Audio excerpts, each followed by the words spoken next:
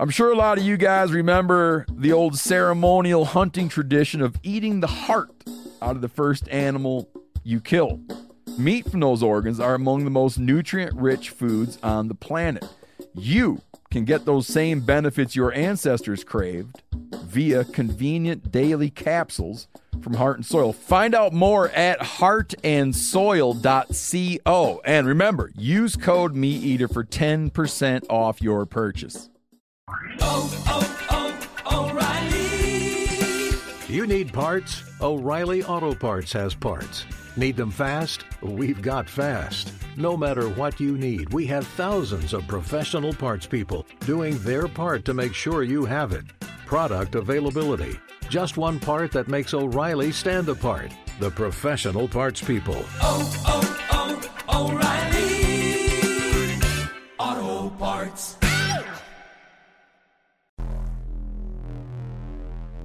Welcome to the Wired to Hunt podcast, your home for deer hunting news, stories, and strategies. And now, your host, Mark Kenyon. Welcome to the Wired to Hunt podcast. I'm your host, Mark Kenyon, and this is episode number 136. Today on the show, Dan and I are joined by Wired to Hunt contributor Josh Hilliard, and we're discussing the latest and greatest new bow hunting gear and our experiences at the 2017 Archery Trade Association show.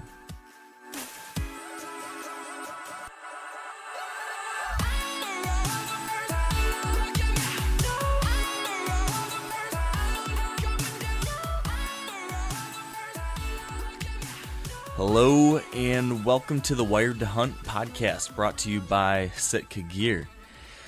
And today it is January 17th, I think, as we're recording this, and me and Dan are finally back to the real world after the chaos last week at the Archery Trade Association show. And that's what we're going to be primarily talking about today. That's if you're not familiar, if you didn't hear our past episodes about this, every year there's this ATA show.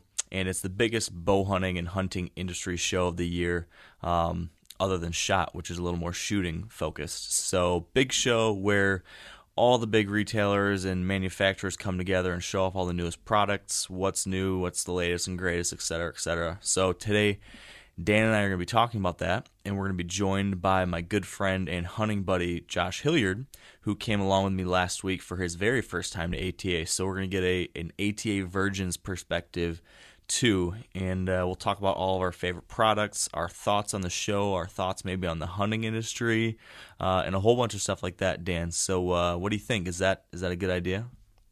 Let's talk about it. You have some thoughts on the hunting industry, right? Well, we don't need to get into it right now, but you do, right? We'll cover it when we get Josh on the phone, and I'm sure there's going to be some questions. It's not necessarily about the industry. It's just lack of focus on certain things. Yeah, we had some good chats about that last week. So yeah, we'll get to all that stuff once Josh joins us here in a few minutes. But I do want to make a point of mentioning one thing here, Dan, before we get to that. Okay, what is it? Last time we talked, I gave you a hard time about not hunting in the late season. I really gave it to you. And since then, you've made up for it, so I want to give you credit for that, Dan. You did go out and hunt. Congrats. I'm happy for you.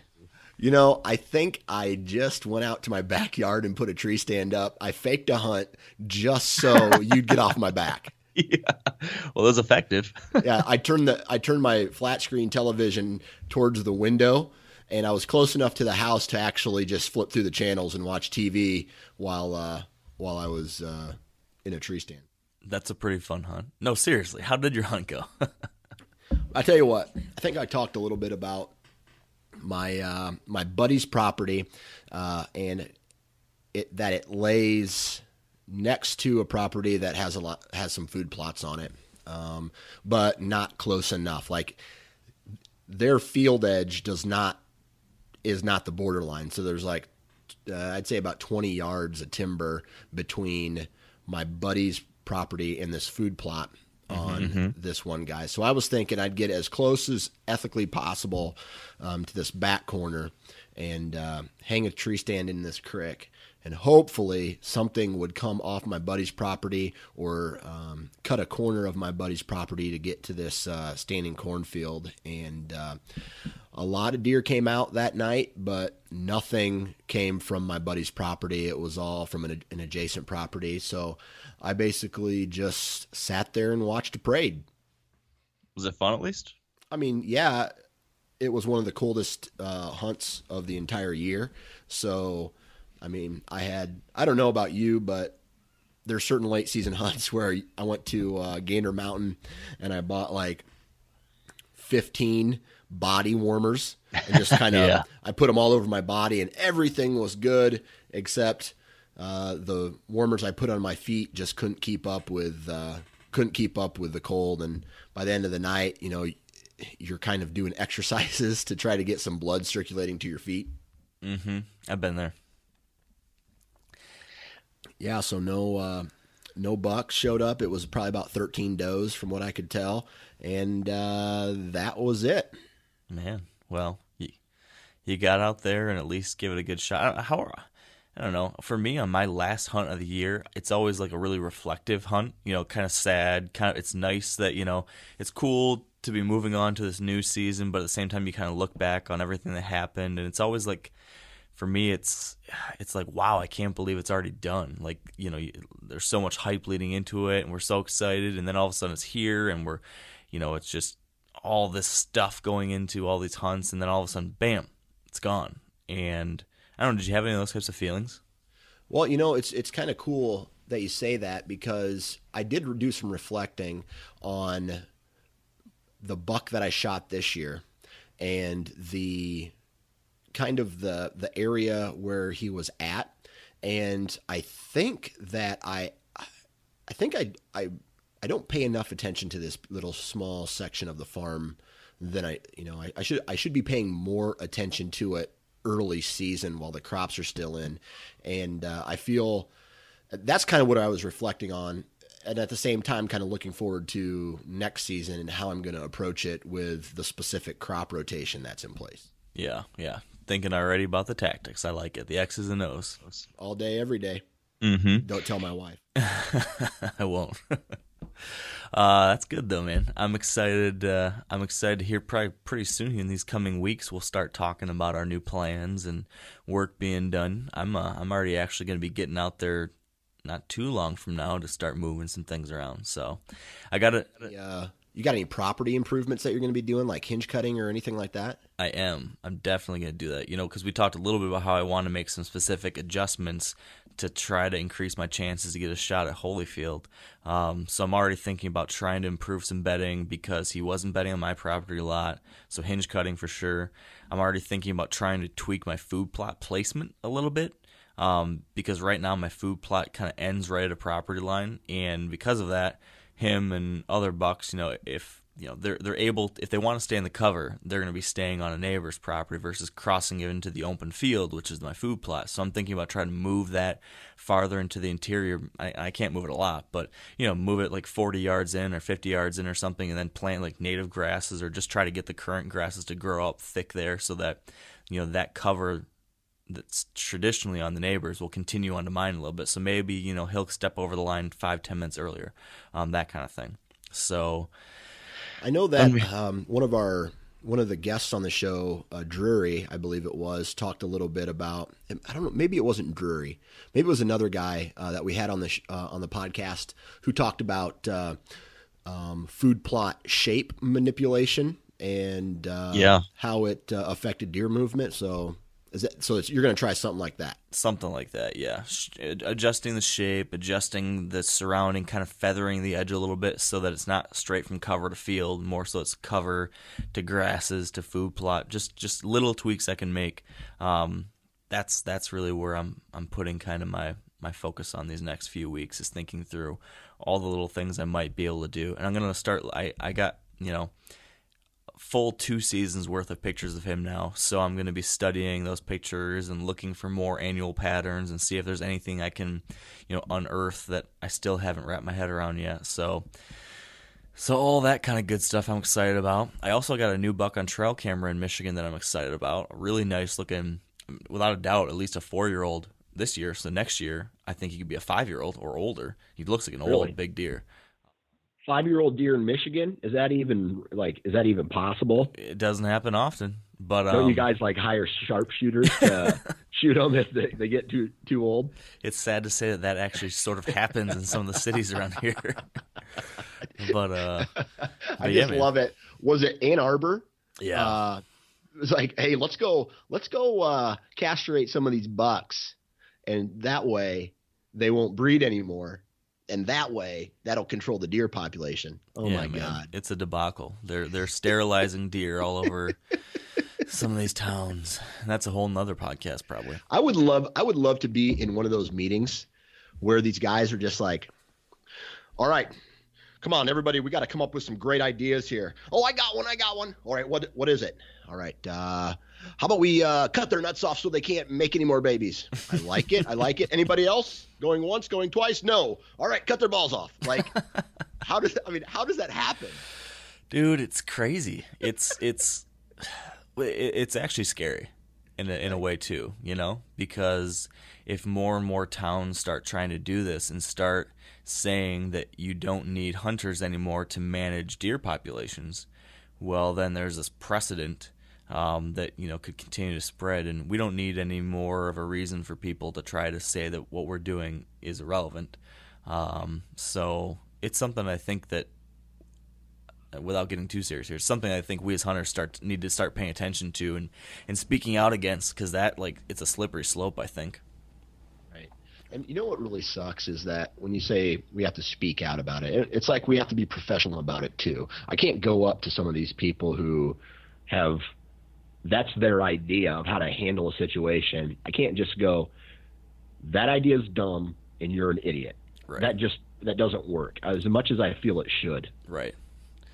No, very true. That's we've talked about this a lot on the show, and it's we as a community have to continue to focus on the fact that we need to be able to have rational conversations with people and hopefully help some people better understand things from our perspective. Because if we don't do that, the national media story on a lot of these things tends to err in a direction that isn't really in line with what we believe and would hope people would see. So we've got to be those ambassadors. That's a fact, man. So, yeah, that was a downer though. We were talking about deer and the exciting 2017 season. Then you had to start talking about deer sterilization. Well, wah, wah. It wouldn't be an intro if we didn't take a hard right turn somewhere, like into a ditch, That's right? true. So now let's put her in 4-wheel drive. Let's get back on the road and let's start talking about something happy. I like it. So Holyfield, here's my question to you. Holyfield this upcoming year, is he going to be a 5-year-old? I think so. Yeah, I think he's Okay. going to be 5. At times, I mentioned this earlier. At times, like during the season, I'd see him and I'm like, man, he doesn't look 4. He looked like really long-legged in some pictures, or in some of the times I've watched him. And I'm like, man, maybe he's 3. But then I look at other pictures of him, he looks all chunky and blocky like a definite 4-year-old. So I don't know for sure, but I still think when I look back at him last year, I still think he was probably a 3-year-old the first year I saw him. So he was probably a 4 in 16, so he's probably going to be 5 this coming year. But I don't know 100%. Right. Either way, he's That's going awesome. to be. Either way, he's going to be mature and awesome.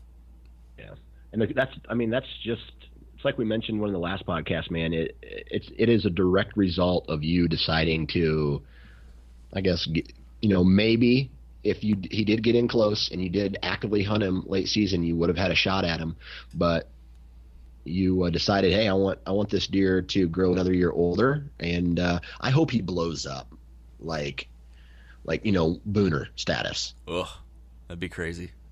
That yeah. No matter what he turns into, I'm excited. I am excited to see what he turns into. Even if he stays an 8-pointer, I bet you he's just gonna be heavy, lots of mass, and he'll be a cool buck. So I just need to shoot him. Sheds, dude. I know. I gotta find those sheds, and if I'm lucky enough to get a shot at him, I'd like to do it before he busts off his antler again, like he did this year. Right. So that'll be cool. But we got to talk about products and gear and all that stuff, because that's what we've been doing this past week. talking about gear, looking at gear, seeing new gear, seeing a lot of people talking about gear. And you talk about gear a lot in your podcast, so this should be right up your alley. Oh, yeah. I mean, it's one of those things that as hunters, we talk about hunting all the time, the strategy and the deer and stuff like that. But we also subconsciously, we're all thinking about gear, right? I don't know about you, but I'm always flipping through, broadhead sites or bow sites and just, looking at their products and saying, okay, should I give this a try this year, or should I give this a try, or am I really happy with what I currently have? Do I want to change it if it's good? All that internal conversation. Yeah. I don't know about you, but I get some type of enjoyment simply out of like going to a Cabela's or Bass Pro Shops or something like that. Even if I know I'm not going to buy anything, like I don't want to buy anything, I don't have the money to buy anything. I just like to walk around, just like look at it. I think there's a lot of us like that. Well, Mark, there is no difference between that and what our wives do sometimes when they walk into I was going to say Menards, that's a lumber store, but when they walk into like a Dillard's or a JCPenney's, or, oh my God, this outfit is so cute. We just use different terms like, oh, this broadhead would really gash something, like, yeah. Just, men versus women. Yeah. I feel like we shouldn't try to equate ourselves too much to them though, because we'll get ourselves in trouble. But let's talk about our addiction to shopping for gear. That's right. But let's get Josh on, because I think it'll be interesting to see what Josh thought about the whole thing. Can you remember back to your first ATA?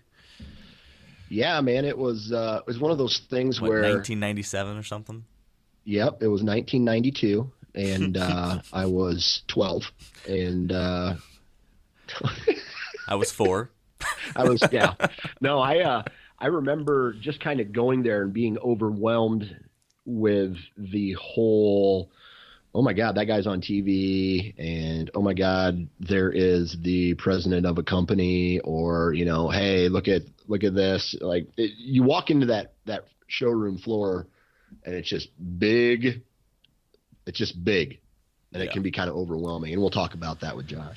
Yeah, I felt the same way. So let's pause real quick here for a word from our sponsors at Sitka Gear, and then we'll pull Josh in to continue this conversation.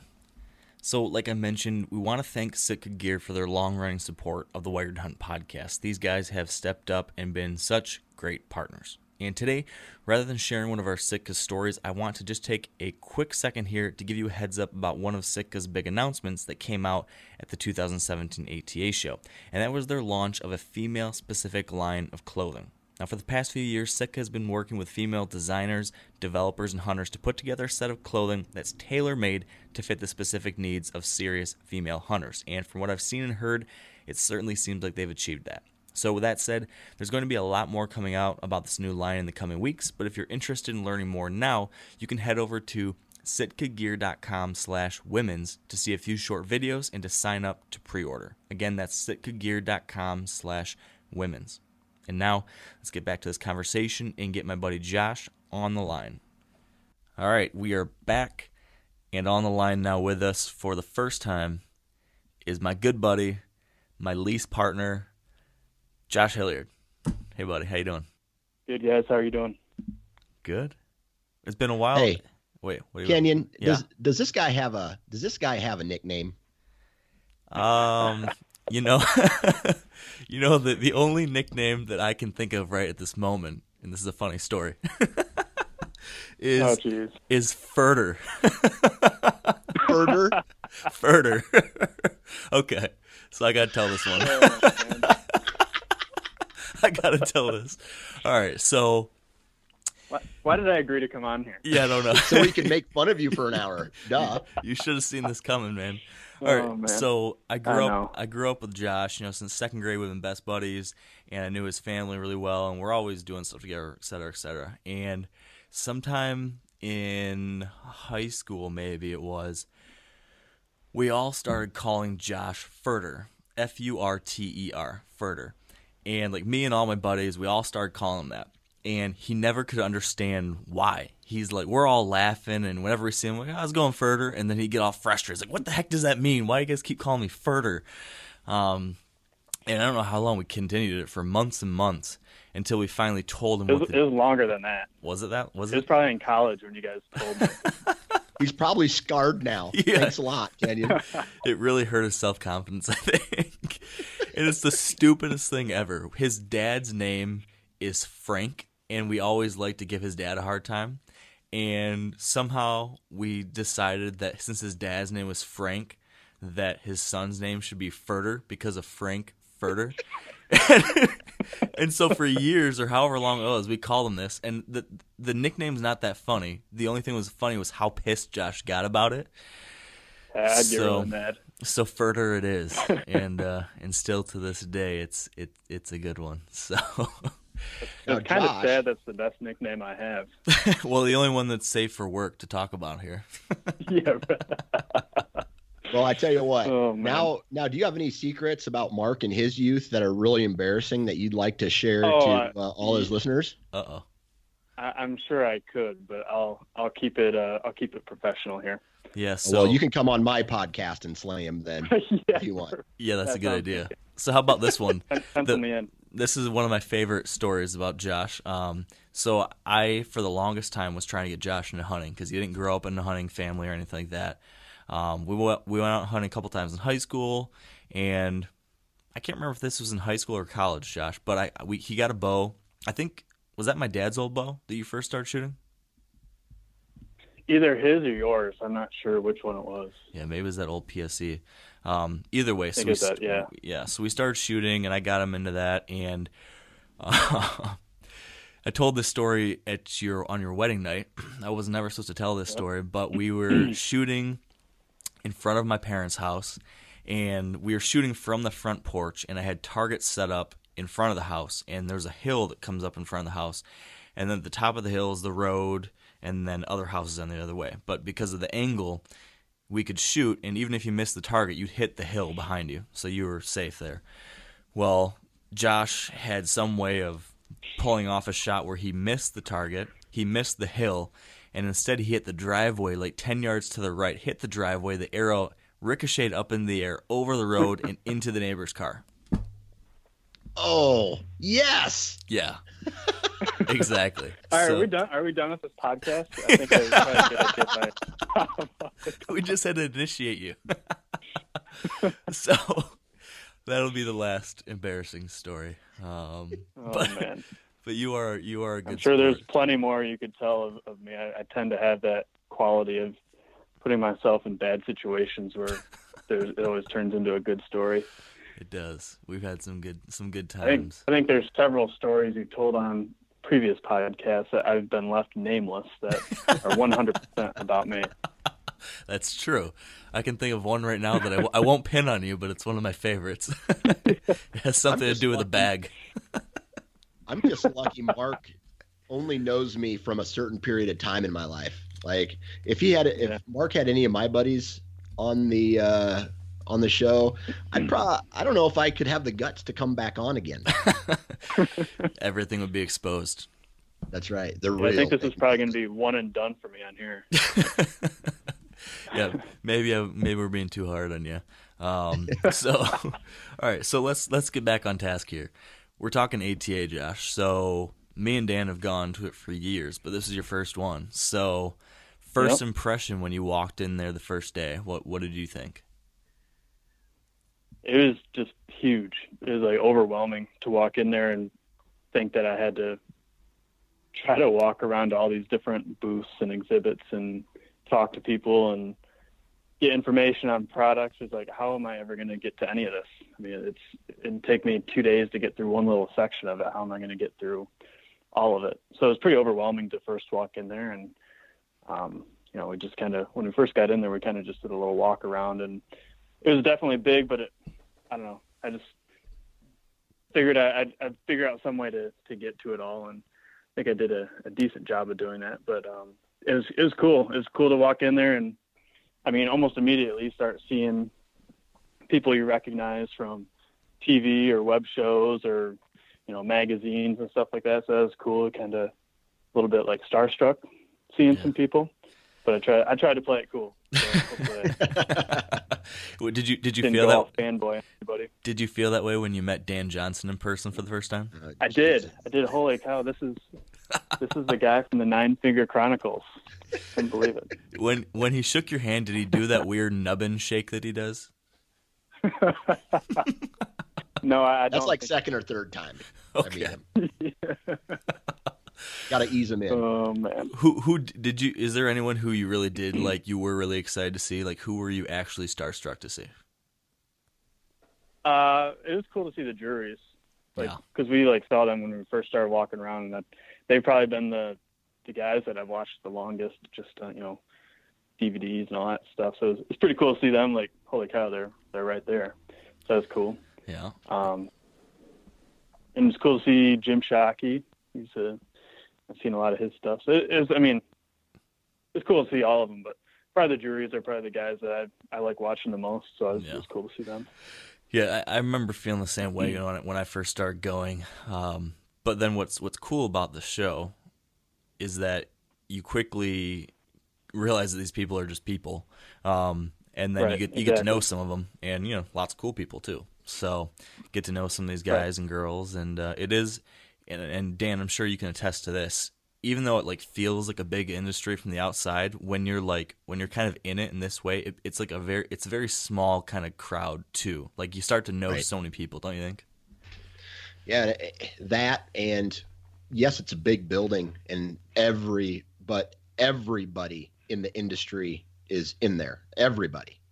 So it makes it seem just a little bit smaller if you can think about it that way. And then, after that first year or two, it's just, then you can have these conversations, and everybody is almost on a first name basis with everybody. So that's kind of a cool thing too. Yeah.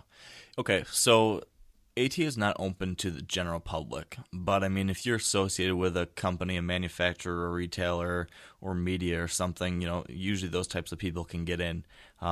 So for someone who falls into one of those categories that might be listening, would you recommend someone coming to ATA? Is that something you think someone should experience if they have a chance to, or is it not worth the time? Josh? What do you? For sure. For sure. I think it'd be awesome for anybody to experience it. It's probably not for everybody, but it's one of those things where I feel like you should go to it once if you have the opportunity to. Just check it out and talk with people, and if nothing else, it's a great networking event for people that may be in the industry, and get their name out there and meet people they may have not met yet, and get to check out some cool products while you're at it. So I'd for sure recommend it to anybody that would have the opportunity to go. Yeah. What were you going to say, Dan? No, I was just going to pass. I was interested to see what Josh had to say. Yeah. Do you still like ATA, Dan? I feel like when I first started, I was so super stoked about it. And the way I feel about it has changed a little bit. It's not that I don't like it, but it's just different. What do you feel there? Absolutely. Do you want me to share what I shared with you? Well, I do, but maybe we save that till after. I don't care. What do you think about ATA? Because let me tell you. Let me just start off by saying this. All right, there are so many cool people in that building. Right, I've made a ton of friends, like hardcore friends that I've met at these deer shows. Right, I've not only met great personal friends, but I've met great industry friends as well. And like Josh said, the networking portion of it is awesome, especially when there's a positive message to be spread. That networking can snowball, and you can find people who share, that entire room. Not everybody is on the same level of, shared passion, but it's the biggest gathering of what I feel would be bow hunting fanatics. Everybody in there is a bow hunting fiend and loves to bow hunt and has some sort of level of passion for it from an industry standpoint. Yeah. But well, I guess I'll just get into for it. you I guys, mean, though, like, yeah, go ahead. For me, is like totally different than for you guys, because I'm just there. It was almost like a leisurely trip for me. Like, yeah, I was helping Mark with social media stuff, but like I didn't have any pressure on me. Where you guys had meetings with people and trying to nail down, like Dan, I know you're trying to get guys on the podcast and recording some stuff for your podcast, and Mark, you had business meetings. So I mean, totally different pressure for you guys than it was for me. Right. So maybe that's why I had a good time. I don't know. Yeah, Right. no, I think you're right. Like the experience is different too. But I think Dan, what you're alluding to is not only, there's a lot of shared passion. There's lots of great stuff there, but I think what you're about to touch on is that sometimes that gets like clouded in some of this other junk, right? Right. Well, and don't get me wrong. I'll be being blunt. Along with you, Mark, I'm trying to maybe find a way to transition from, a 9-to-5 cubicle style job into this, my podcast full time, and potentially writing and stuff. Same thing that you've kind of done. And you throw business in, you throw money into a passion, and it clouds the water a little bit. And there's everybody's trying to bite off a piece of these budgets for these companies, and it can make you feel weird. It's like, man, I'm trying to make money off my passion. And for me, this was the first year that I've actually had these meetings, not where I would be directly affected by the outcome of it. So from that standpoint, it was a little different. But what really concerned me, and after the first day, I'm walking up and down all these hallways and floors and looking at all these products. And don't get me wrong, it is a product show where people make deals and make sales. But I was turned off because I felt there was no emphasis on the animals that we hunt, which makes the bow hunting industry go around. If you don't have animals, if you don't have conversation, or if you don't have conservation, you don't have anything in this room. So I was just a little turned off by how, we're fighting all these battles, but at one of the biggest shows, bow hunting shows in the industry, there was no loud voice saying, attention, we have to focus on this. Companies need to be involved with this, if that makes sense. Yeah, no, it definitely does. It's like, right, the business side of all this is like a necessary evil. Like, of course, it's part of it, and it is what it is. And we wouldn't be able to do all the stuff we do if there weren't companies that make products that we can use and et cetera. We love hunting gear and products and all that kind of stuff. But I 100% agree with you. Like, sometimes it feels like when the gear and the money and like the fame of like some of this stuff like overshadows like what we're doing and why we're doing it, then that starts feeling off and wrong. And when you're at a show like that with so much of that, it's like, I don't know, I feel like Blucky. I'm like, bleh. There's just like too much of that all in one place. And to your point, like, what a great opportunity a show like ATA could be to rally the hunting industry and all people that are part of different parts of it to come together to, work as one group towards some of these bigger picture conservation and, hunting issues that impact all of us. And I just wasn't, like you said, I wasn't seeing that. I don't know if there was like some kind of little seminars or things where they talked about stuff, but I sure didn't hear about anything like that. Why weren't we using this event to rally the troops behind some of this public land stuff, or different things along those lines where, if we as the hunting industry and other people that recreate in the outdoors, if we don't stand up for this, we're all of a sudden not going to have places to hunt. We may not have, sustainable populations of animals to pursue. And if there should be any event where that stuff is important, it should be at this event where the most money is being discussed and where the whole business side of this whole thing is talked about. If, those people that care about making these companies that make a living off of hunters, and then, by connection to that, these landscapes and these animals. If we don't have those things, none of this stuff goes round and round. Right. So I would have loved to see a larger focus on some of these things. And I don't know, maybe that's something we can try to find a way to encourage in the future. I do know the SHOT Show is going on right now as we speak. That's the shooting side of this that's going on in Las Vegas, the shooting, hunting, and outdoor trade show or something like that. And I know there was like a seminar going on today that someone posted about, where they had a panel discussing the importance of how we talk about hunting to the outside world. Right. And that's a good conversation to be having with a bunch of hunting companies when there's people from all these different parts of the industry there together. I think those are good conversation to have. I think we just need to have more of them.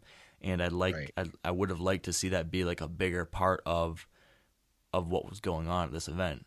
Right. Because there's an opportunity there. But yeah.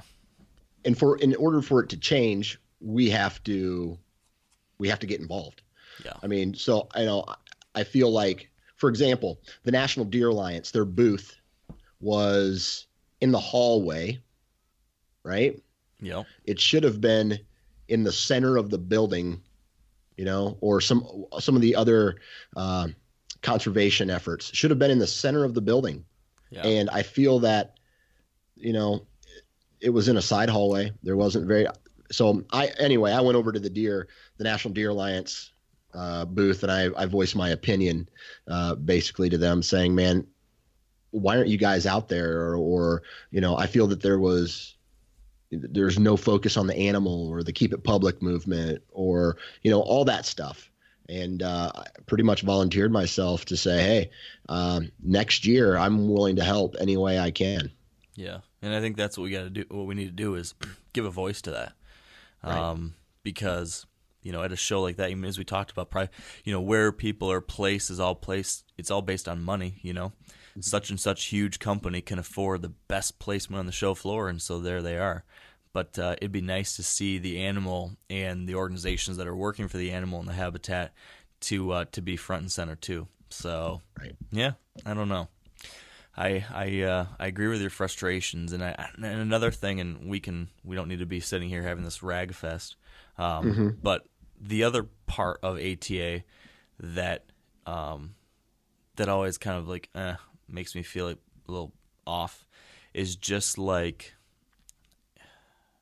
I don't know how to say this without coming off like a jerk or something, but yeah, there are a lot of people trying to become celebrities because of a hunting TV show or something, and they're really trying to pump themselves up. So there's a lot of this like pimping yourself out, I feel like. Right. And you could say that you and me are, because we make a living off of advertisers and everything like that. So I'm not trying to sound hypocritical here. I guess like there's just some stuff just goes over the top, and you see so much of that there, and so that's like, I love this industry, I love the people in the industry, but sometimes stuff gets a little over the top, and I think I saw a lot of that at the show. Here's a perfect example of that. So I'm sitting talking to a guy that I've known for several years, and he's talking about this moose hunt that he went on in Alaska and how it changed his life. And, he got dropped into the middle of nowhere on a float plane. And he went on a 7-day moose hunt where if he broke his leg, he's dead, one of those type of hunts. Yeah. And he's with another guy. And all of a sudden, like this group of this one guy and a group of what I'm going to call yes men were kind of close to us. And this one guy was frustrated. He's like, man, why isn't anybody talking to me? Why isn't anybody talking to me? I got a great personality. I'd be perfect for a television show. I'd be perfect for, for an advertisement, and all this stuff. And these other guys were going, yeah, you would. Yeah, you would. You're going to be, you're the next big thing, man. And they don't even know it, that kind of stuff. And I was just like, what the hell are you guys talking about? And then the next thing out of this one guy's mouth is like, that's it, man. I got to talk to an agent. Like, oh boy. So I had to bite my tongue and laugh a little bit at that. But, just to comment, we're not trying to hate on a guy for making $1 out of, off this, because we're doing the same thing. It's just, I guess, how it's presented is kind of where we see a little bit of conflict. Yeah. And I think if anything, seeing stuff that makes us feel off, I think that is like, it's a great reminder for me to always be careful about how I'm conducting myself or presenting what we're doing, and the importance of trying to represent things the right way, or at least in the way that I feel is right. And probably rather than complaining, the best thing to do is to speak with actions and hopefully go about things the way we think that is the best possible way to do it. So I guess that's what I'm going to try to do. I'm trying to look at some of the things I see out there that maybe I don't care for so much, and try to make sure that what we're doing here at Wired to Hunt portrays something different. So I guess that was what ATA was good for me to see, was what I don't want to be. And then also, there's certainly examples of what I would like to be too. So that's right. Can I put a silver lining on that? Please do. Yes, sir. I think, and maybe this is just because I didn't notice it, but I didn't see as much of that stuff. And maybe just because I wasn't paying attention to it, it could have been there. But I don't think maybe it was, and I don't think you guys are saying it was widespread, but coming from a guy who's never been there before, I saw a little bit of it, but it wasn't really something that like really stood out big time to me. So like, for what it's worth, I guess that's good. It's not, it wasn't rampant or anything like that. It was, there's a couple things that I saw, but all in all, I was, I thought it was cool. Yeah, no, that cool is good to hear. And that's, we're probably more tuned into it or maybe we've just seen little things for so long that now we just notice it more. You're more apt to notice it. Yeah, no, that's good to hear though. So to your point though, silver lining, let's talk about the good stuff. The good stuff. The good stuff, because there was some cool stuff there. Dan, I guess real quick to you, compared to past years, do you think that the slate of new stuff was better or on par or worse than what we usually see as far as exciting new products? I'm going to say a little bit of average, right? So every year, these companies feel that they probably got to come out with something new just so they make some kind of impact. That way they get some kind of market share in whatever category that they're selling in. And then they market that, and that's how they, generate exposure for new sales, right? So some companies try to do that every year. Some companies, take their time and try to do it right and maybe take a little bit longer. And then there's some companies that just have great products. Like, I'll just use Lone Wolf as an example. I mean, I talked with the guy who owns Lone Wolf, and he's just like, if we're going to come out with something, it's got to be really good because we already have a product that's really good, if that makes sense. Right. No use throwing some random new stuff out there every year if there's not real change, right? Right, exactly. Yeah. I kind of felt like the same thing. It was kind of on average. I'd say it was like an average amount of new stuff, but maybe I just felt there isn't all that much new and exciting. Like, whatever there is little incremental improvements for everybody. But there wasn't a whole lot of stuff that was like, holy crap, this is awesome. Like, I don't know. Yeah. Josh, did you see anything that you're like, holy smokes, this is it? Yeah, no, I felt kind of the same way. And I was talking with people, trying to find out, hey, what do I need to go see? What's the next big thing? And everyone was kind of like, well, there's not a lot of, there's nothing really that major out this year. And it sounds like kind of a lot of the companies maybe kind of just scaled back a little bit this year, or whatever the case may be, from what I heard. But yeah, it was kind of, a lot of the stuff I've seen already out there are just little tweaks to certain things, but nothing, nothing like monumental, like, holy cow, that's crazy. Yeah. So I didn't get to look at products as much as I think that the two of you did. So I want to hear about the biggest part of bow hunting, bows. Did you guys get to look at a lot of bows? Go ahead, Josh. You talk first. Yeah. I looked at all the major bow companies. I didn't shoot any. Just there's such a lineup around the shooting walls to shoot the bows, and I just wasn't really interested in waiting in line to shoot them. I didn't shoot any, but just kind of the one that there's kind of like 3 that stuck out to me that felt good in the hand and looked good. And I like the Halon from Matthews, the Halon 32. That was a slick looking bow. I really like the Prime Synergy, however you say that. That's just interesting concept. They move the grip up to the center of the bow. It just kind of really sits in your hand nice. And then I've always been a fan of Bear. I like the Bear Moment. That was a nice looking bow. So those are kind of the top 3 that I liked. But I mean, really, all those big time bow makers, all those bows are so nice and shoot nice. So you really can't go wrong. Yeah. What did you think, Dan? Did you shoot? I know Ryan shot some. Did you shoot any? Right. I shot a handful of them. Like you, I was kind of busy doing certain things. But in talking to Ryan, all these bow manufacturers out there, the technology just keeps getting better and better, and these companies are just putting out a better and better, more efficient product every year. And he did shoot every bow in that room, or every flagship bow in that room, the new to 2017 models. And he's like, the difference between the cream of the crop, what he felt, and there's a low, obviously, then there's a middle, and all the middle bows are so close to each other that you can barely even tell. And then he has like a top 4 that he called out that he really liked. And but yeah, I shot a handful of bows, and man, I tell you what, you're gonna laugh at me for saying this, but if there's anybody out there that gets the opportunity, and I don't want this to sound like a commercial, but take a look at a company called Gearhead Archery.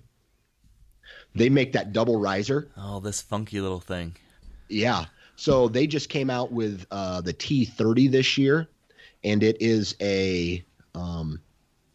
it's a 30-inch axle-to-axle version because they have an 18, they have a 20, and a 24-inch axle-to-axle. So those are the really small bows, right? Yeah. First time I walked by, I'm just like, is this a kid's bow? Is this like for fun?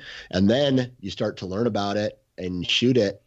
Oh my Lord. I'm not going to say anything except if you get the opportunity to shoot a Gearhead bow, shoot it. Well, I'm curious because literally I've not paid any attention to it. What's right. The gist? Why is it so great? Why does this double riser thing make it different? Okay. So from what the guy told me, and this is just like secondhand information from the guy at the shooting lane. So it just absorbs more energy, right? And there's no hand shock, really. There's no all I can say is when I shot it, it's that like that sound, that perfect sound, right? So I talked with an engineer on my podcast a while ago from Bear who was talking about sound and efficient bows. So if a bow is loud and has some hand shock, that means it's inefficient, right? It's forms of inefficiencies. Now, if a bow is quiet and has little hand shock, then it's more efficient, right? So more of that energy goes to driving the arrow. Yes, that makes sense. Yep. So this particular bow, and there were some other bows in the room that were similar to this, but just the design, being able to keep my hand open, and it's like the tips of my fingers, I was able to rest on the inside of the riser because the rest is in between the risers. The sight goes in between the risers, and the grip is dead center. So it's all I got to say is shoot it. Huh. It's crazy. I mean, it's one of those. Do you ever remember shooting an older model bow, and then you pick up one of the newer ones, like your bow may be 10, 15 years old, and then you go and shoot one of these brand new ones, and you're just like, whoa. Yeah. Right? It's like that. Huh. I mean, I guess you got to give him credit for trying something new. I mean, we were just complaining about how there's nothing new anymore. So right. These guys are trying it. I mean, this wasn't their first ATA show. They've been around for like, I think 2 or 3 years now. And So this T30, they came out with two different models of it. One of them is called the Mongolian, and it has those curved up tips. Oh yeah, yeah. So that one's, I guess, their speed bow. But yeah, that's just one of the bows. I shot a Bear LS something. Yeah, it was that like was 6 really and 7, LS6, LS7, stuff like that. yeah, something like yeah. I think it was the 7 that I shot, and it felt really good too. Those were two that are come off the top of my head. Nice. Yeah, I wish I had gotten to check them out, but like we were talking about, I've always just thought the lines and the weight and stuff always seemed like, ugh, I didn't want to wait around with a bunch of people to shoot. But yeah, there's a lot of cool looking bows, no doubt about that. I think what I always kind of come away from this is like there's always these incremental, other than maybe this gearhead, all these bows are really great. It's just like finding the right fit for you. I feel like for some of us, like some people can shoot a really heavy poundage bow that's not terribly forgiving and super fast, and they're going to do fine with it.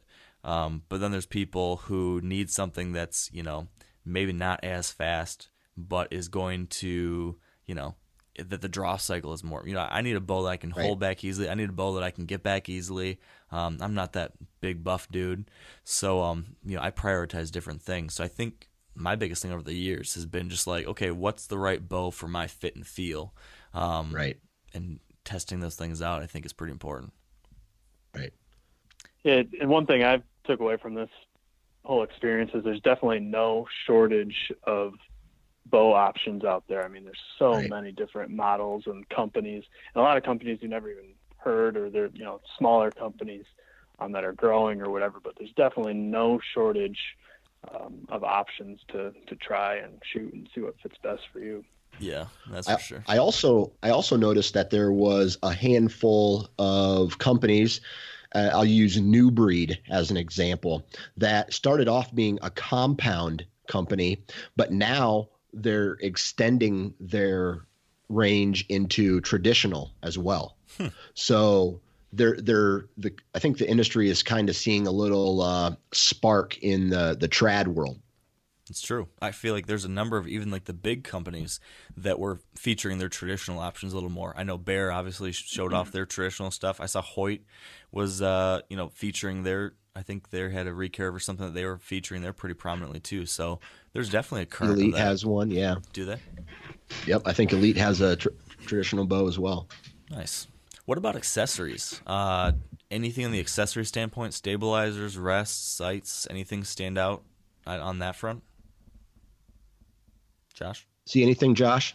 Oh, man. I mean, there's so many different accessories. I'm trying to think of a couple. I've never used one, but they seem to be picking up a lot of popularity as like kind of those offset stabilizers. Yeah. Oh, yeah. Or like the sidebars. Like I know, I think Trophy Ridge just came out with one this year, and there's a couple other companies that have them. Yeah, I think it's interesting. I'd be willing to try those. Yep, they got one. Stokerized. Yep, Stokerized. That's the one I was trying to think of. But yeah, definitely seeing like more of those options, which look intriguing. I wouldn't mind trying one of those at some point. Nothing that really stands out. A couple of new drop away rests and things like that. I think True Glow had a new one. I can't think of the name of it. What was QAD had a new one that they came out. Trophy Ridge had a new version too, right? The Level, I think it's called the Level. You know what? Something like that. They had like 4 or 5 new different sights, and then they also had the Level, which is a drop away option. I don't think there's anything too fancy about it. I think it was just kind of a, if I'm remembering right, and I could be completely wrong on this. I've talked to so many people, but I think what they said, it was more of like like an entry level kind of drop away rest for the people looking to get into those at a decent price point. Gotcha. I could be totally wrong on that, so don't quote me on that, but it's like a decent option. I never shot one of those, so I'd be willing to give one of those a try too. So, what about you, Dan? Did you see any sights or rests or anything that were intriguing? Yeah. Okay. So HHA came out with a a drop away rest, I think, this year. Pretty simple. But they also came out, and I know, I don't think they're the first person to do this, but they're typically a one-pin company, like a one-pin sight company. Yeah. Which you make adjustments on the side after you range the animal, you make your adjustments on yardage. So they have this sight that I kind of found interesting where it's a 3-pin sight, right? So you sight in 20, 30, and 40, and you keep the knob at 40. But when, let's say there's a 60-yard, you need a 60-yard shot for out west, or, anything longer than 40, you can adjust that knob back to, 50, 60, 70, whatever. And then you use the bottom pin as the pin you want to use. So it's perfect for maybe a whitetail hunter that is, in the tree stand, but at the same time, it can be used for the spot and stalk hunter where, okay, I'm going to range that bush, and that bush is 40 yards away from that bush is 40 yards away from that bedded animal. So I make it there. I don't have to make any adjustments. It's either going to be 20, 30, or 40. If it's inside 40, I don't need to make any adjustments. But if he pops up real quick, then I can quick adjust and then use the bottom pin. So it's almost like a multi-site. So there's the 20, 30, 40 always stay the same. You set that. But then you can manually adjust the one pin however you want in the field, as if you were using a single pin sight the whole time, right? Right. So you keep the sight at 40 yards, right? So then that keeps the 20, 30, and 40 pins are currently in range. Then you can move it from 40 yards and out. This is my understanding of it. And you use the bottom pin. So once you move it, the top 2 pins are off, but the bottom pin is on. Huh. So you use the bottom pin for the 50, 60, 70, whatever. And yeah. Okay. Yep. Interesting. What do you use? Do you use a single pin? You don't use a single pin, right, Dan? You use like a 3-pin or something? Well, no, I used, in the past, I've used a couple single pins. Then I changed to that React sight. Oh, yeah. And now I think that HHA kind of got me thinking about how I hunt.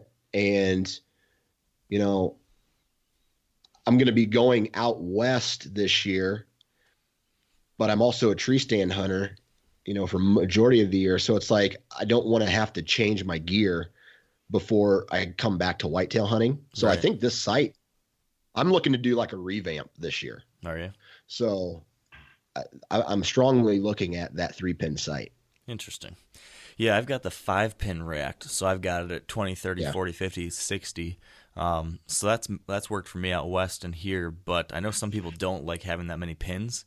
That can be tough on your sight picture there when you've got so much in the way. So I get the intrigue with looking at different options for some people. Yeah. As far as accessories for me, there was like nothing that stood out. I don't know. That's one of those things that unless you go like talk to someone in detail, it's hard to like notice that, oh, there's this thing and it's different because it drops away just a little bit faster or something like that. Right. But I'll tell you one thing that did stand out was tree stands. There were a couple funky tree stands, and one tree. I was just looking back on Facebook, Josh, and you did a great job posting pictures and everything. And the Millennium tree stand that is like a 360-degree big circle. That post you put on social media got shared like 1,000 times, and like 20 million people or something stupid saw that thing.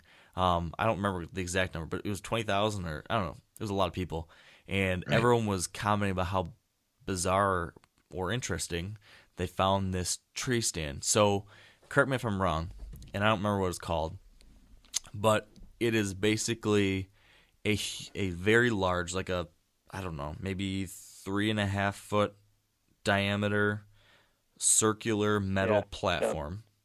Circular metal platform, Yep, and then it's got a swivel seat in the middle of it, and then that whole thing attaches off its side to the tree. And then the gist is that you can sit on that and spin 360 degrees on your little platform, well, your big platform.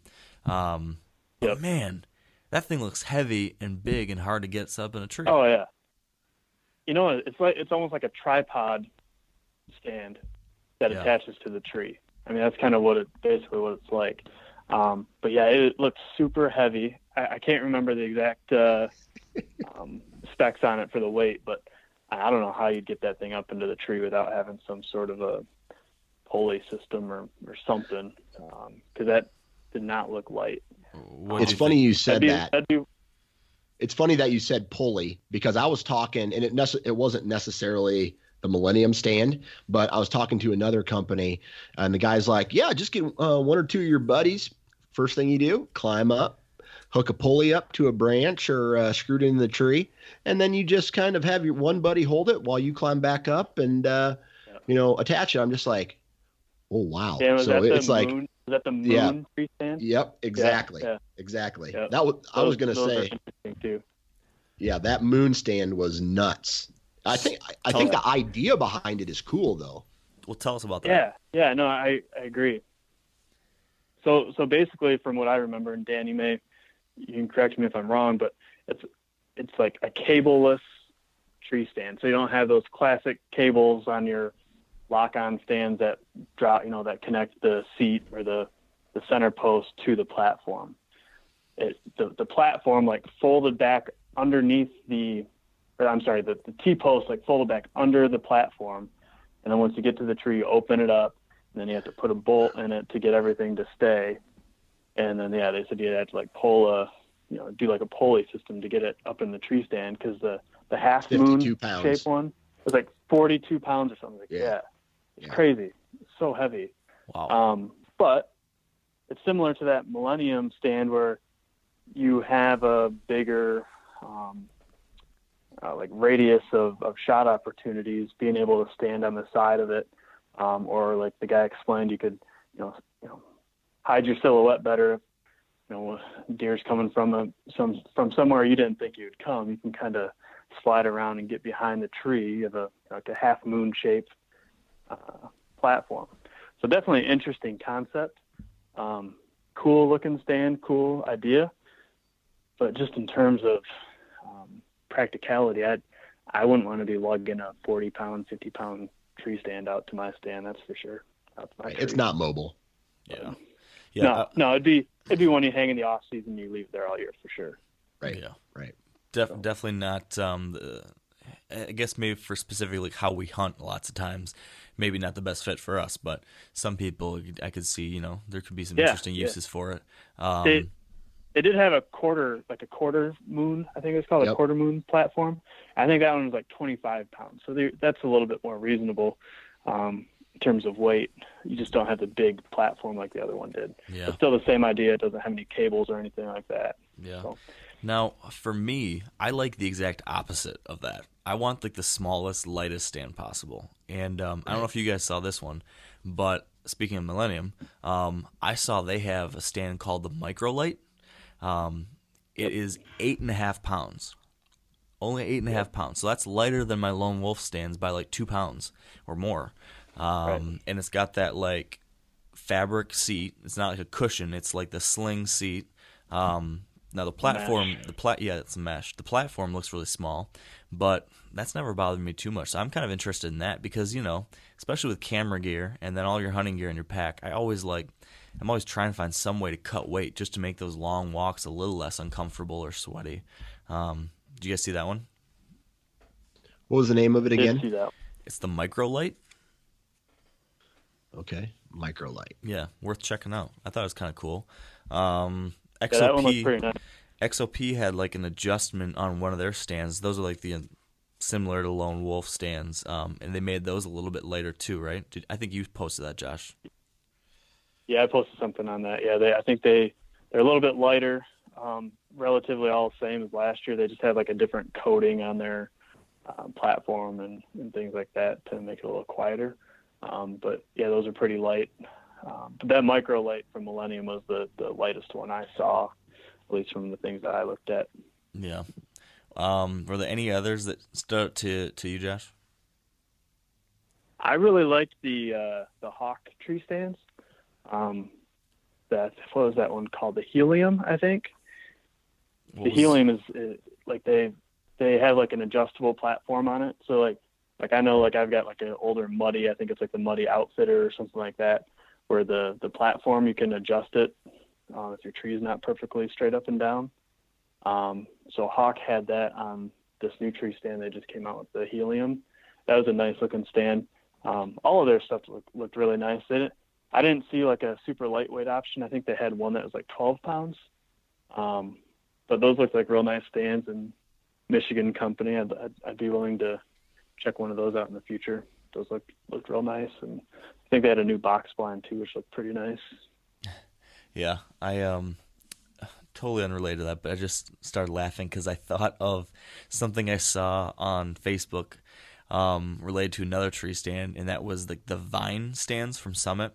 Those are the ones that they make the ladder and stuff like all weirdly shaped, so that it doesn't stand out in the woods, so like other hunters won't necessarily see it, or maybe so deer won't notice a ladder going up the side of the tree stand.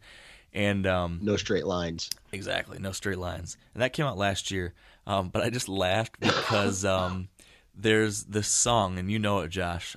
It's I think it's the second week of deer camp that we always listen to on the hunting CD. And at the end of that song, they go, treat every deer hunter like he's loaded. And so somebody commented on a picture of the Summit Vine ladder stand, and it just said, quote, treat every deer hunter like he's loaded, and then ... can you imagine trying to climb up this thing after a long night? And I just cracked up because when you look at it, I'm like, okay, yeah, that would be pretty tough to climb up if you weren't feeling so hot the next day. I can't imagine Mark climbing up that thing, not, being totally normal. You got one in. You got a jab in. Yeah, I got one. No, that's a fair point. What other interesting things did you guys see? Anything good?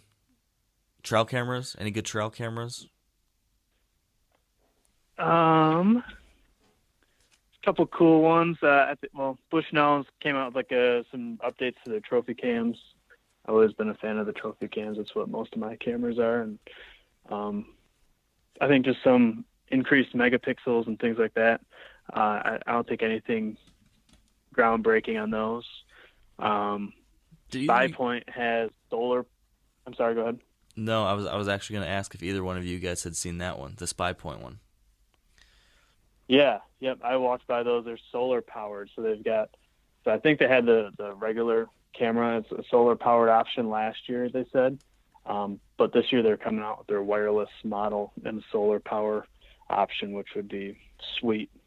And what I liked about that is totally. I feel like in the past there were some trail cameras that had like a separate solar panel that you could mount above a trail camera to power it, but it was like really big and bulky and separate. But this one was small. I mean, like a very small little piece on top of the camera, and it seemed to be all one like complete package. So that was kind of nice. It's all one unit, it looked like. Yeah, yep. Especially for the wireless cameras, which seem to go through batteries a little faster.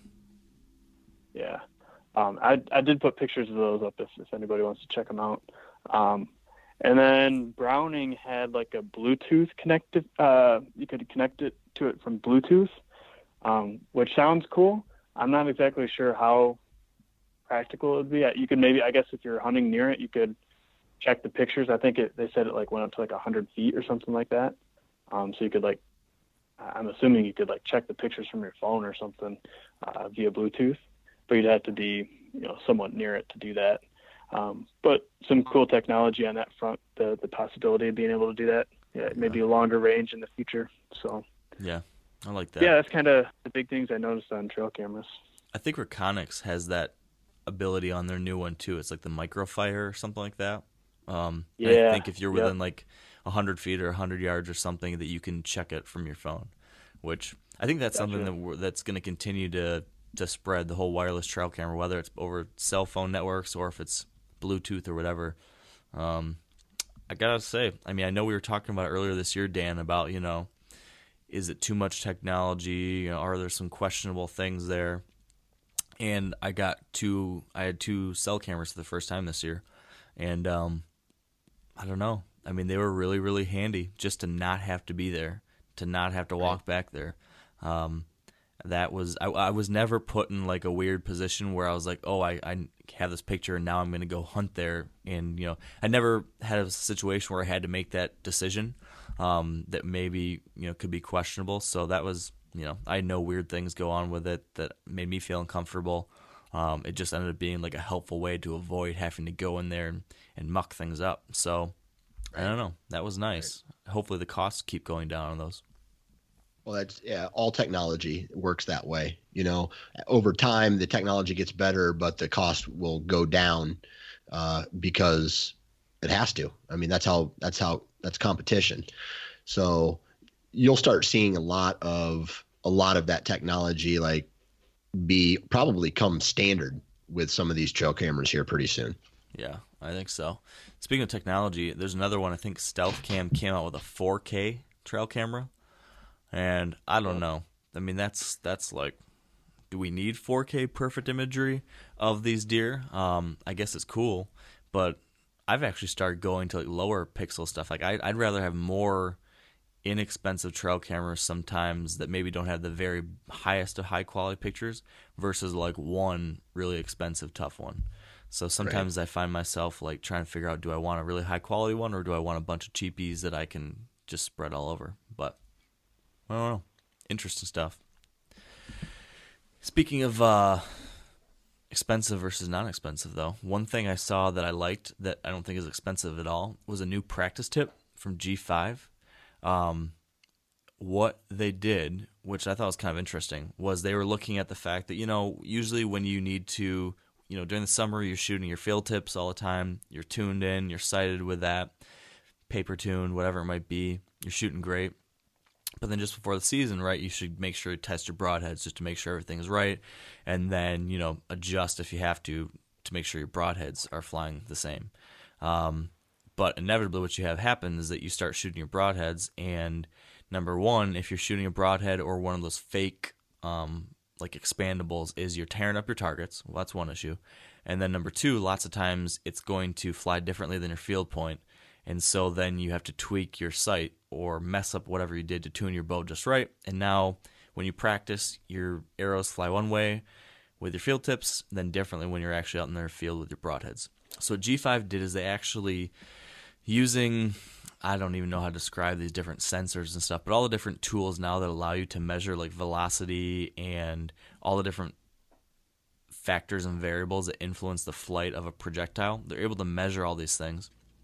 And they're able to make a field tip that flies exactly the same way as a broadhead, but it doesn't look like the broadhead. It looks different than the broadhead. It's like a field tip with some fins on it a little bit, but it's very different than any other practice that I've ever seen. But ballistically or whatever, it flies exactly, has the exact same characteristics, and it is influenced exactly the same way by wind and resistance and all that kind of stuff as the broadhead. So they have a specific field tip paired to a specific broadhead. And I thought that was really cool. I don't know if they have that out for all of their broadheads. I know the one that they were talking about was one called, I think it was called Dead Meat was the new broadhead. It's a new expandable.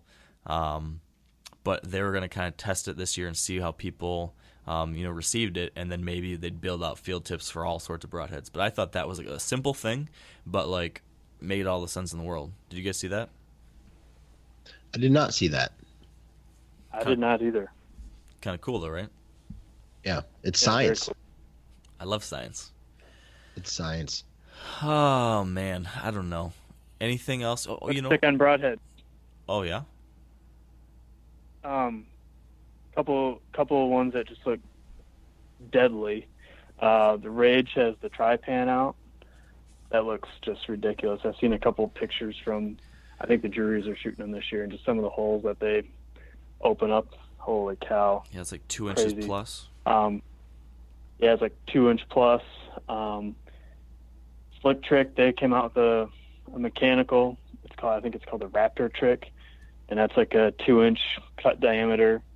NAP had a mechanical, the Spitfire Double Cross, and it was like a total 3 inch cutting radius.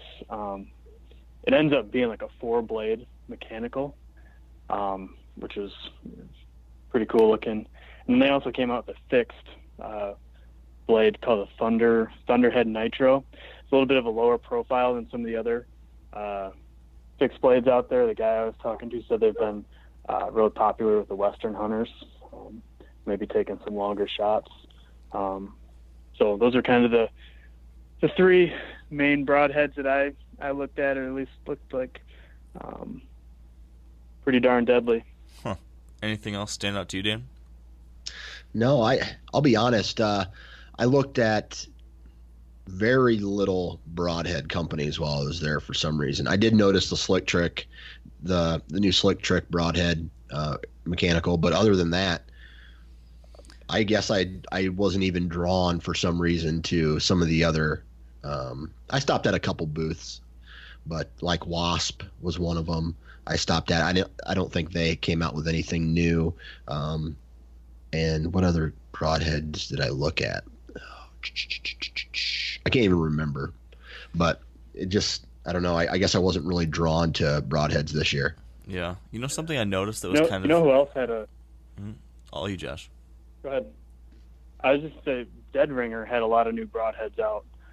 Yeah. They had a whole bunch of them at different price points, and some cool looking ones too. They had a ton of new stuff out, and they were the ones that had that lovely advertising in the bathroom. Inches matter. Yeah, that was Yeah, well inches positioned, matter. right over the urinals for everybody to see. Right. I was gonna say the thing I noticed that was a little different was that Muzzy and Rage are now offering like broadhead and arrow combination packs. Like they're selling, I think, 3 arrows with 3 broadheads and field tips included, all in one single package, kind of supposedly, properly, the right set, the right match for arrow to broadhead, etc. And I think it was a gold tip arrow with each of those. I don't know if you guys saw that, but that was, I guess, an interesting thing for people that maybe are new to hunting that don't know how to maybe pair those. That might be something that would be helpful. I don't know if that'll be a trend that grows or not, but that was kind of interesting. That was the only thing I saw broadhead related otherwise. To your point, Dan, there wasn't, other than like the practice tip stuff I saw, there wasn't anything that really stood out. The one other thing that I noticed that was really popular and lots of people were talking about that's totally unrelated, but moving to a different category, clothing. We'd be remiss not to mention our friends at Sitka, who launched 2 really big new things that, I don't know, I felt like their stuff was like they had people crowding out of their booth every time I walked out there, so there seemed to be a lot of buzz about it. They launched a women's line of clothing, which is specifically designed and tested and put together by female hunters, which is pretty cool. And then they also launched the Subalpine new camouflage pattern and some associated gear, which is designed specifically for big game hunters at lower elevations. So those were pretty cool. I know I've been hearing from some females that are pretty excited about that. And there's a lot of new clothing companies coming out. Yeah. Yep. Lots of them. And Mark, to your point, that booth was packed the entire time. Yeah. Every time I walked by, just people coming out. And we kind of got the rundown from one of the people working the booth on the women's lines. It's just incredible the amount of detail that goes into it too. It's not like they just made them in like the men's line and a women's sizes. I mean, Right. Totally new. I mean, different heat mapping for the insulation and pocket placement depending on like the female anatomy and things. It is crazy just the amount of detail that goes into that. Pretty cool to see. I never would have guessed it. Yeah.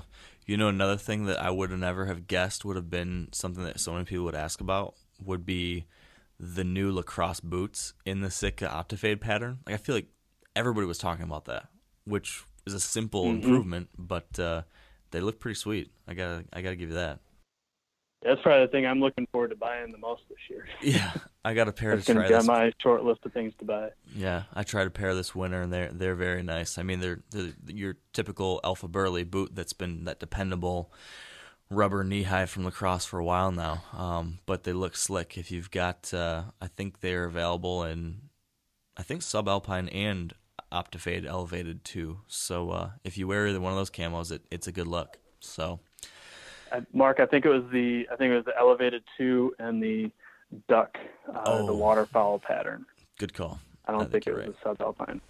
That makes more sense too. Yeah.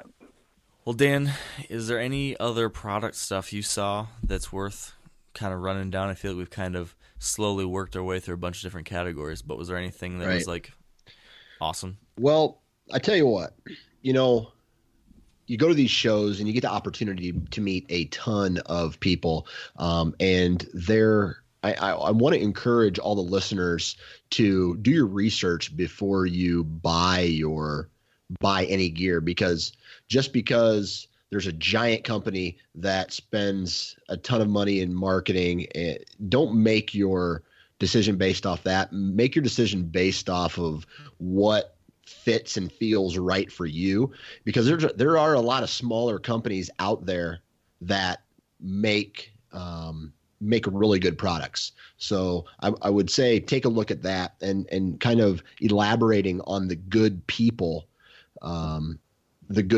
small business. I ran into a company called Rugged Meats.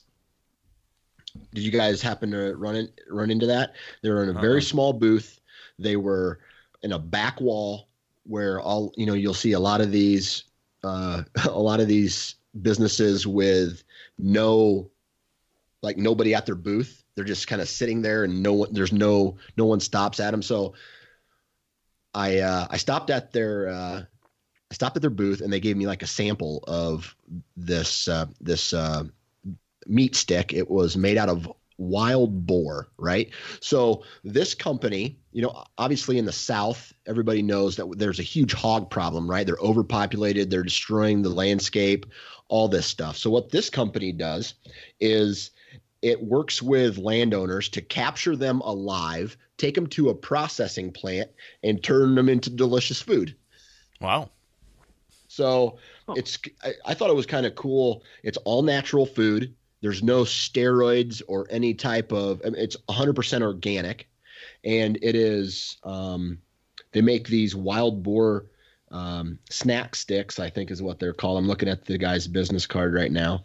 And they're really nice people. And for some reason, that just stuck out to me as a really cool takeaway from that show is, you get to meet really, really awesome people at these shows who have these new and unique, these unique companies that may go unnoticed otherwise. So I felt the need to maybe shout out a company like that kind of has presented a new idea to maybe a solution to a problem. And these guys are kind of, making their dollar based off of a nuisance animal. Now, they're not wild pigs though, right? I mean, no, they're wild. They're not raised. These are wild boars. Like down in the South, you'll see like some guy shooting a machine gun out of a helicopter. Right. Right. They're these nuisance animals. So they can't shoot them and take them into the processor because that goes against like the USDA regulations. So these farmers will set these huge traps up for them. They'll catch a whole bunch of them at one time, and then they'll take them to the processor, and then this company buys the meat off of them. Wow. Okay, because interesting. Because I was going to say it's illegal to commercially sell wild animal meat. The commercial harvest of wild animals was outlawed, but I guess that must be different in this kind of case, which is interesting. That's why my question. That's only if the animal's dead. So, interesting. So they have to bring them alive to the processor. And that way the USDA can get their hands on it. This is from my understanding. The USDA can get their hands on it, inspect everything, make sure it's clean and there's no problems with it. And, and then they can sell it. And I think probably a lot of it has to do with it being a nuisance animal. Right. Well, hey, that's, like you said, a creative solution to what, sounds like a significant problem down in a lot of parts of the country. So that's kind of cool. And so I bought a couple, and every night this week I've been munching on one of them. So they taste pretty good still. Oh, dude, their barbecue flavor is something that I would put in a pack, like for an elk hunt. I like it. I haven't eaten dinner yet, so I'm definitely getting hungry. Speaking of, real quick, is there anything else other than that, Josh? Anything else that you want to make sure to mention that people should know about? I don't know if people really care about it, but I thought maybe the most interesting thing that I saw there was like the 8 or 9 foot Sasquatch 3D target from Reinhardt. That was pretty impressive. Right. I think that comes out in 2018. They said, but that was pretty wild to see. That thing is huge. You got to get that and put it in your backyard, Josh. That should be your target. Yeah. Bet they My go neighbors over. would love it. Yeah, they go over real well. Speaking of elk, Josh, while we have you, Yes. Yeah. your first elk hunting trip. And Dan had his first elk hunting trip in the same place the year before. Do you guys want to commiserate on the fact that we can't seem to kill any bull elk there? Hey, we'll just have to that- find someone it else was to go hunting with, Josh. I know. Dan, maybe you and I should go together. Yeah, I guess I was the common thread of the issue there. Yeah. That No, explains it was things. awesome. I mean, it was a trip of a lifetime, and hopefully, I don't know if I'll be able to do it this year, but 2018, I've got it penciled in to go on another one. So it was a great time. It was a tough week of hunting. Our buddy Andy shot that cow on the first day, but other than that, I mean, it was pretty tough hunting until really the last day was the first time we saw a decent bull the whole trip, or second to last day, and then Dan, that's when I just got totally left behind by Mark over there with those long legs. They just went running up this mountain, and I was dying. I couldn't keep up. So Yeah. it was I feel that. the note to self to get in better shape for 2018. Yeah. But, Or get it a was job awesome. that allows you to live in Montana for an entire summer, huh? Yeah. Be able to live out there for the summer and hike and get used to the elevation, and then maybe I wouldn't be so bad. Yeah. But, it was an awesome trip. I'd do it again in a heartbeat. Yeah. It. I guess I did have a little bit of an advantage there. That helps. How's your workouts coming, Dan? Are you off to a good start? Yeah, dude. Spent 30 minutes on a treadmill today. Nice. That's good. Well, I think with that we should wrap it up. We've kind of rambled on for a little while here, and we're well past time. So, Josh, thanks for catching up again with us. This is fun. Yeah, thanks for having me. It was a good time. Hey, Let one me know more if you want to thing. make fun of me some more, and I'll do another one. Well, Josh, it is your responsibility now to bring someone else in so we don't focus on you anymore. Because as of right now, you're still the new guy. So the next I time, know. Then bring you get- someone else and we'll just shame them. It's true. Perfect. I'll just start doing my research. We're gonna hopefully Josh will be out with me in Iowa this year too, Dan. So you can rag on him in person too. Perfect. Awesome. All right, well, let's wrap this one up. But to do that, we first need to thank our partners who help keep this podcast on the air. So big thanks to Sitka Gear, Redneck Blinds, Huntera Maps, Yeti Coolers, Ozonics, Carbon Express, Maven Optics, and the Whitetail Institute of North America. We really, really appreciate their support. And also, haven't mentioned this in a little while, but if you haven't yet left a rating or review for this podcast on iTunes, that is a huge help. So if you happen to have an extra 30 seconds or a minute, if you can head over to iTunes and share with us your honest feedback, that would be awesome. Speaking of, we also just want to thank you for spending this time with us here today.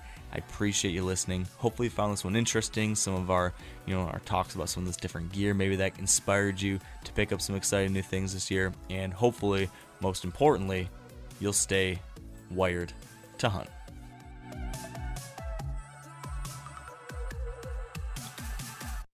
I'm sure a lot of you guys remember the old ceremonial hunting tradition of eating the heart out of the first animal you kill.